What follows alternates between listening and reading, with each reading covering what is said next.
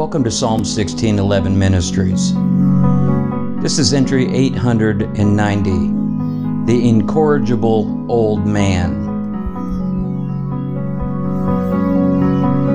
What makes authentic disciples is not visions, ecstasies, biblical mastery of chapter and verse, or spectacular success in the ministry, but a capacity for faithfulness, buffeted by the fickle winds of failure, battered by their own unruly emotions, and bruised by rejection and ridicule.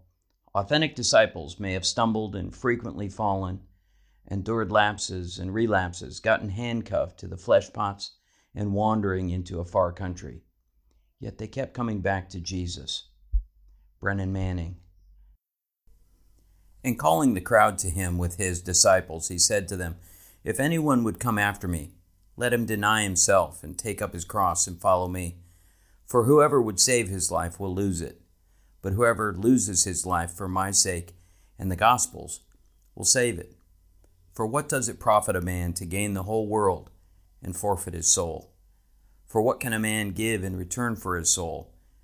For whoever is ashamed of me and of my words in this adulterous and sinful generation, of him will the Son of Man also be ashamed when he comes in the glory of his Father with the holy angels." Jesus, King of the universe, in Mark 8. Oh, beloved, it is true. We know that we are broken. This is the prelude to the good news of Jesus Christ. For when we come to the end of ourselves and our belief in ourselves, we can begin to actually believe in the one who is so mighty to save. And really, nothing gets started until we come to the end of who we are. The problem, though, is not just with us. The problem is that we really need to come to believe that the entire system around us is broken too. Wave upon wave of history has shown us that we are more than willing to destroy everything around us. So there are two insidiously complementary forces at work. And this even leaves out the Satan, who works to push the boulders of our destruction even faster down the hills we have made. We are in a terrible bind, and there is no fix to the problem. In our own personal walks, we find that it doesn't really matter how long we've been trusting in Him. There is a dead part of us that simply will not be regenerated. We can be 20 years into getting things right, and in 20 seconds be back to some behavior that never got us what we wanted in the first place. And in the travels of our civilizations, we find that there really is nothing new under the sun either. Centuries, and even now millennia, of our history with AD, that is, Anno Domini, or Year of our Lord, after the year, have shown that every culture, no matter how impregnated with the gospel, is able to walk away from the one who set her free. This has happened 4 times, actually, in America, with the recent 40 years being the latest. Thankfully, there were 3 great awakenings in the 1730s, the early 1800s, and also in the late 1850s. But it is yet to be seen if America will awaken from her moral and spiritual near coma, which started in the late 60s, but which set in most fully after the 9/11 attacks. Can we see it? All of this points us back to the very prelude of the gospel. Blessed are the poor in spirit. And when any of us, or any group of us, begins to think that we are rich in and of ourselves, we're in real trouble. The first thing we lose is our sense of blessedness and begin to think we are entitled to the wonderful life we have found. Further, our view of God gets really small.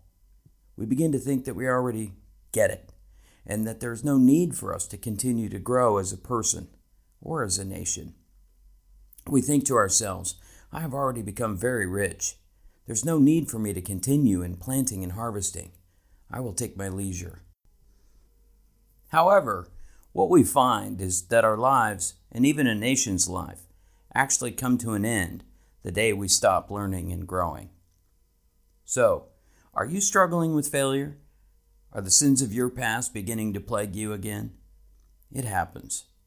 But the solution is exactly the same as it has ever been. You, and this fool of a writer, and the nations we inhabit, need to remember that we really cannot do life on our own. We are utterly poor apart from him, and to listen to our incorrigible old man will only hasten our demise.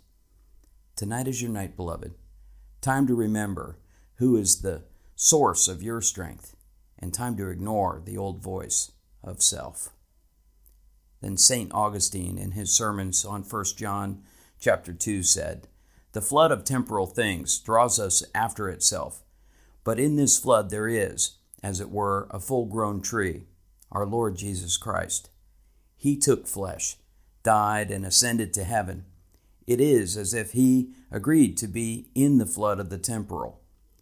Is this stream dragging you headlong? Hold on to Christ. He became temporal for you, so that you might become eternal. For he became temporal in such a way that he remained eternal. What difference is there between two men in a prison when one of them is a convict and the other is a visitor? Sometimes a man comes to visit his friend, and it seems that both are in prison, but there is a great difference between them. One of them is held there because of guilt, while the other has come out of love for mankind. Thus it is with our mortality. Guilt holds us there, but Christ has come out of mercy, and he came freely into bondage, and not as a convict." Stay with me.